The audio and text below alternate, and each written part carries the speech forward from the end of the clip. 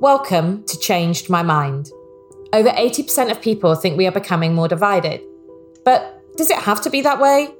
We're bringing together leaders to ask them about a time they changed their mind and why, giving us all an insight into what holds us back and why changing our mind can be such a powerful thing.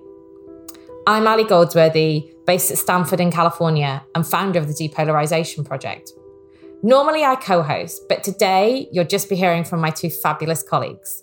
First up, Alex Chesterfield. Hi, thanks, Ali. I'm really looking forward to talking to today's guest about the science behind the changes she's experienced and her reactions to them. But I'm most excited because Julia is actually my former boss, and I have to say my number one boss as well of all time. Oh, that's lovely. And alongside Alex, who set that bar pretty high for our guest, is Laura Osborne, a corporate affairs expert who's fascinated by what impacts reputation and what makes it so hard to publicly change our position. Thanks, Ali. As very nicely teed up by Alex there, we're joined by Julia Margo tonight, a business and charity leader whose successful career spanned journalism, policymaking and entrepreneurship. Julia began her career as a commissioning editor at the Sunday Times before moving into the think tank world, first at IPPR and then as acting director at Demos. She was CEO of the Genesis Research Trust and held the same position at the Family and Childcare Trust too, before taking a leap of faith and deciding to become Chief Operating Officer at Hot Octopuss, a fast-growing consumer business working on both sides of the Atlantic. Julia is going to talk to us about her take on an issue that goes right to the heart of our lives and our relationships. Welcome to the show, Julia. Hi, I'm Julia Margo, former think tanker, charity chief exec and mother of three. So Julia, before we get into the issue that you've changed your mind on that you're going to tell us a bit more about today, do you think there are just some issues where it's really impossible to change what you think, or at least to take a view that's so different from the status quo that you just can't ever be completely honest about it?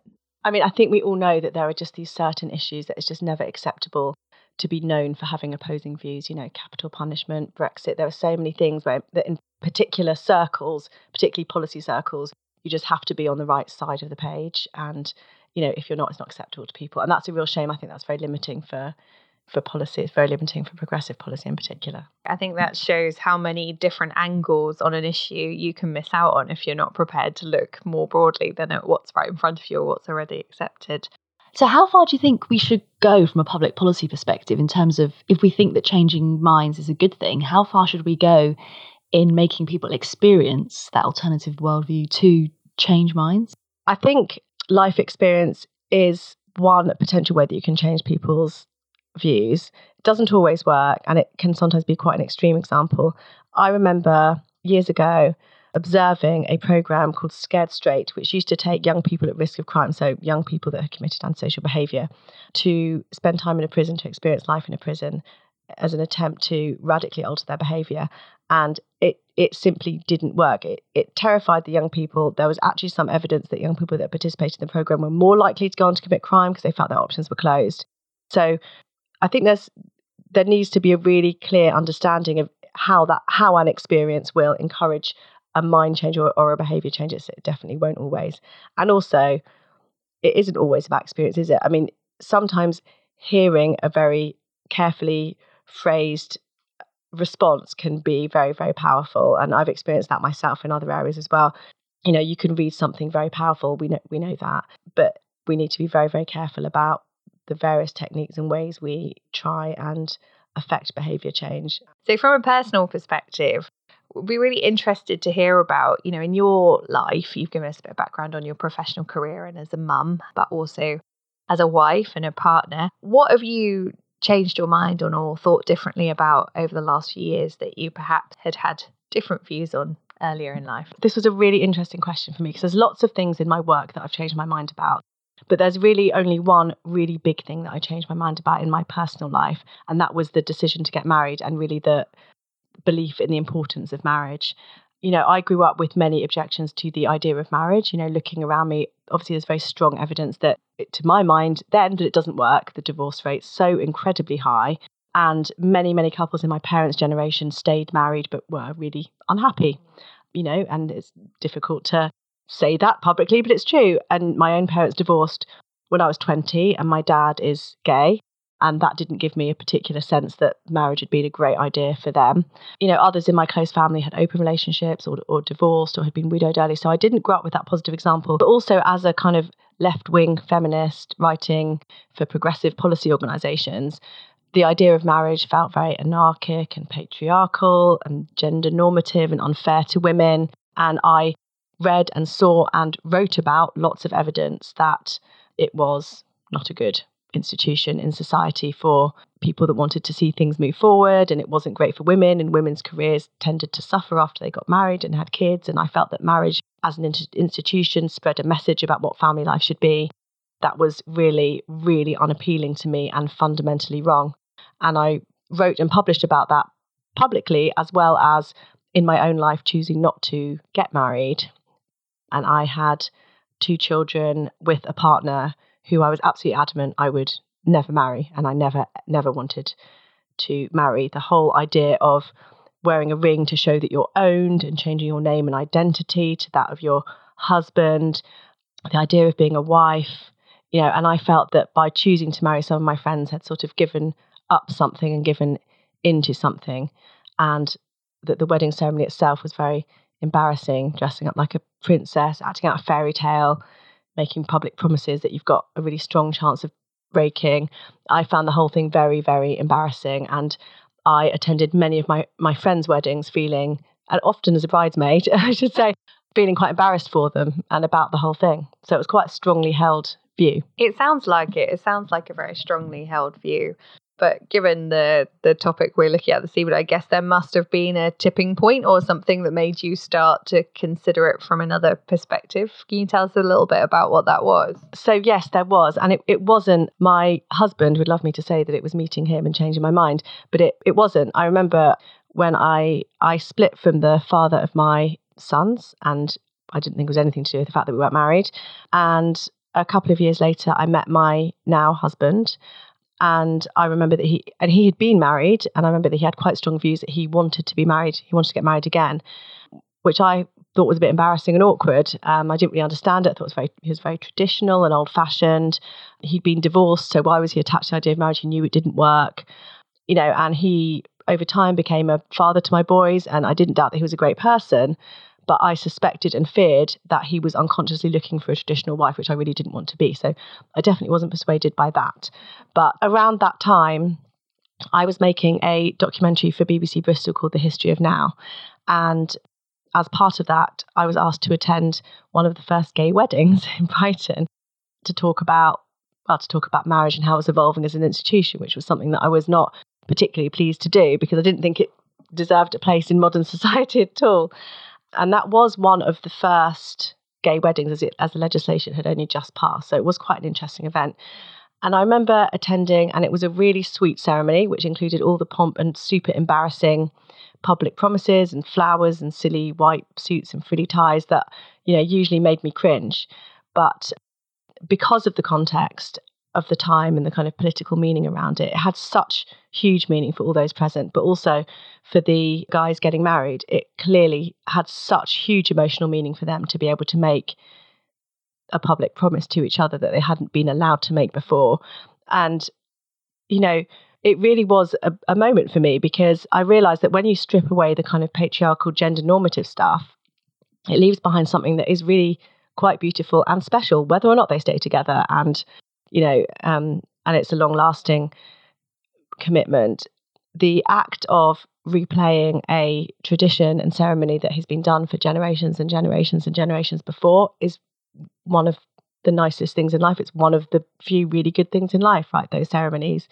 And that wedding, and clearly all weddings, can bring so much pleasure to everybody. And that's the kind of thing that I realised when you took some of the other stuff away. So when you got married, bearing in mind how you'd felt about it before, what did you do differently for your wedding that you perhaps wouldn't have thought about doing before, or that you'd changed because of the 2 different beliefs that you'd held on marriage? I mean, I didn't wear a wedding dress and carry flowers, and I didn't have my dad give me away. But we did have a registry office wedding, and we made vows to each other that we wrote, but they were still public displays of commitment. And my family's Jewish, and we had a Jewish element afterwards, which I would never, ever have thought that I would want in my life. But I think learning from that wedding, and I did afterwards attend other weddings and kind of see them differently and see the beauty and the lovely parts of it and try and kind of drop the cynicism a bit. And of course, I realised and knew that my husband didn't want to own me, and that wearing a ring, which I do and chose to do, wasn't a sign of being owned. It was like a nice thing. I mean, not to be kind of idealistic about it, because nothing has changed in terms of the statistics. In fact, I think they're even worse now. But I was able to drop some of the kind of political, long-held beliefs, around the negative aspects of marriage and weddings. And do you think you've changed as a result of changing your mind on something that's quite fundamental to the life that you live now? I did learn something, I think. Sometimes all of us can become very sort of politicised on particular issues. And sometimes when you haven't lived through something yourself and experienced something yourself, your views are not necessarily as rounded as they might be. I mean, I think that can go the other way too. But I've definitely softened my views generally, which might just be part of aging. But I certainly have softened my views around things like religion as well. I think that point that I took from that Brighton wedding about the importance and beauty of ceremony and tradition as being a really positive thing in life has stayed with me. So yes, I would say I've generally softened my views. That's really interesting, your point about changing your mind more as you've grown older. Do you think that's common to other people, that as you get older you change your mind more, or is it the reverse, that actually as you get older you become more entrenched in your beliefs and actually it's more challenging to change your mind? I actually don't think there's a hard and fast rule. I think life experience is really important in helping people to either entrench or change their views. There always used to be that saying that when people are young, they're very left-wing and progressive, and as they age, they become more right-wing and cynical. I would say that's partly true. I've experienced that a little bit myself, and I've seen that in others. You're young, you're idealistic, you're inexperienced, you're naive, you think anything can happen, and you don't see so many barriers. And as you age, you tend to experience more of the barriers and challenges so that you know that you're there. But I think that life experiences can be so incredibly different and diverse, particularly these days. And those are the things that really define one's worldview and inform worldviews. So you've told us about what you change your mind on, both in a professional and personal capacity. What would you never change your mind on? There are quite a lot of things I think that I always feel really strongly about, but kind of linked to the whole marriage issue is my views on parenting and shared parenting. And I've always really firmly believed that we need more equality in the workplace and in the home. And this was one of the issues that I used to write about and talk about a lot when I was a policy researcher. The fact that we needed to change employment practices and close the gender pay gap and change our views of gender roles in the home. And becoming a parent, a mother myself, and experiencing that firsthand, and how incredibly difficult it is, even when you personally believe those things so strongly, how difficult it is to deliver equality when the labour market is set up in the way that it is, when socially, it's mothers who take maternity leave and mothers who dominate all of those early years activities, and how difficult it is for fathers to break in, and gender pay gap is still there, and all the rest of it. That's one view that I've always held that has just become stronger from my own life experience. So thinking about how important it is to change your mind, what do you think it does to the belief you hold afterwards once you've changed your mind? How do you feel about that belief that you are then left with? I think there is evidence, and certainly in my experience anyway, if you change your mind on something that you've really believed and held close for quite a long time, you tend to have a lot more commitment and resolve about that new belief. I mean, certainly that is how I feel about marriage. I'm very open with my friends about how I now feel and why I feel like that, and it's something that I will never drop. I think it's important that more of us are open about changing our minds and don't feel somehow that shows a weakness or an intellectual deficit. I mean, holding on to beliefs for the sake of it's got to be one of the worst things that we could do if we're trying to improve things and make things better. Do you think there are ways for people in the public eye to change their views gracefully? And obviously politicians and certainly business leaders try very hard not to change their views publicly. How do you think they can better articulate the ability to change and then to kind of own that change once they've done it in a way that shows strength? I think that's such an incredibly difficult thing. I have seen people in positions of power. So thinking about a former boss of an organisation that I worked with who once was wrong about something and came out and said, I got this wrong. I got it wrong, but I know what we need to do and this is what we're going to do. And it was so powerful and it made us all want to kind of get behind him. And I think when you do that right and properly, it is incredibly powerful. It shows huge strength and confidence to be able to stand up and say, no, I got it wrong, but I'm gonna get it right now. I think, unfortunately, we put so much pressure on people in the public eye to just be somehow on a pedestal and have an extra wisdom and knowledge of the world that we don't have. That's what we want from them. We don't want them to ever get anything wrong. And that makes it very difficult for anybody to ever admit to anything. So I think it's the dynamic, the relationship between us, the public, and people of influence is the issue rather than politicians themselves. And once you changed your mind on marriage, did you find yourself, or have you found yourself trying to change other people's minds on the subject too? I really have. And it's such a funny thing because none of my friends ever tried to influence me in my views on marriage. No one in my family or friend group ever said to me, actually, you're missing out on something and you should really rethink it.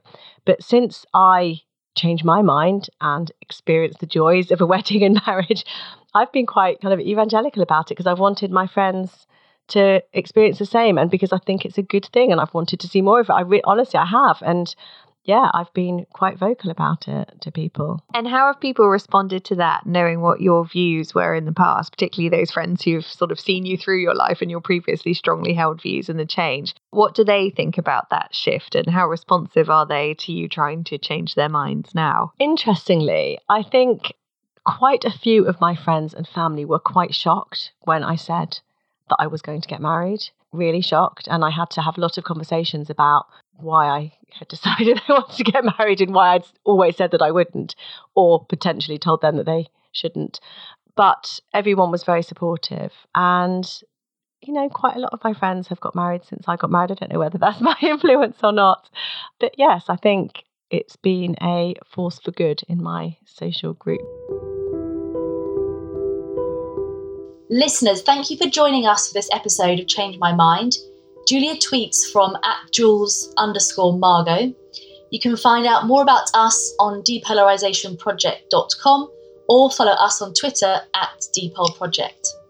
Next week, we'll be talking to one of America's leading activists about how they have changed their mind on abortion. We'd like to thank our producer, Caroline Crampton, Open Democracy, who helped share the show with their many readers, and Kevin MacLeod, whose Dreams Become Real is used under Creative Commons as our music.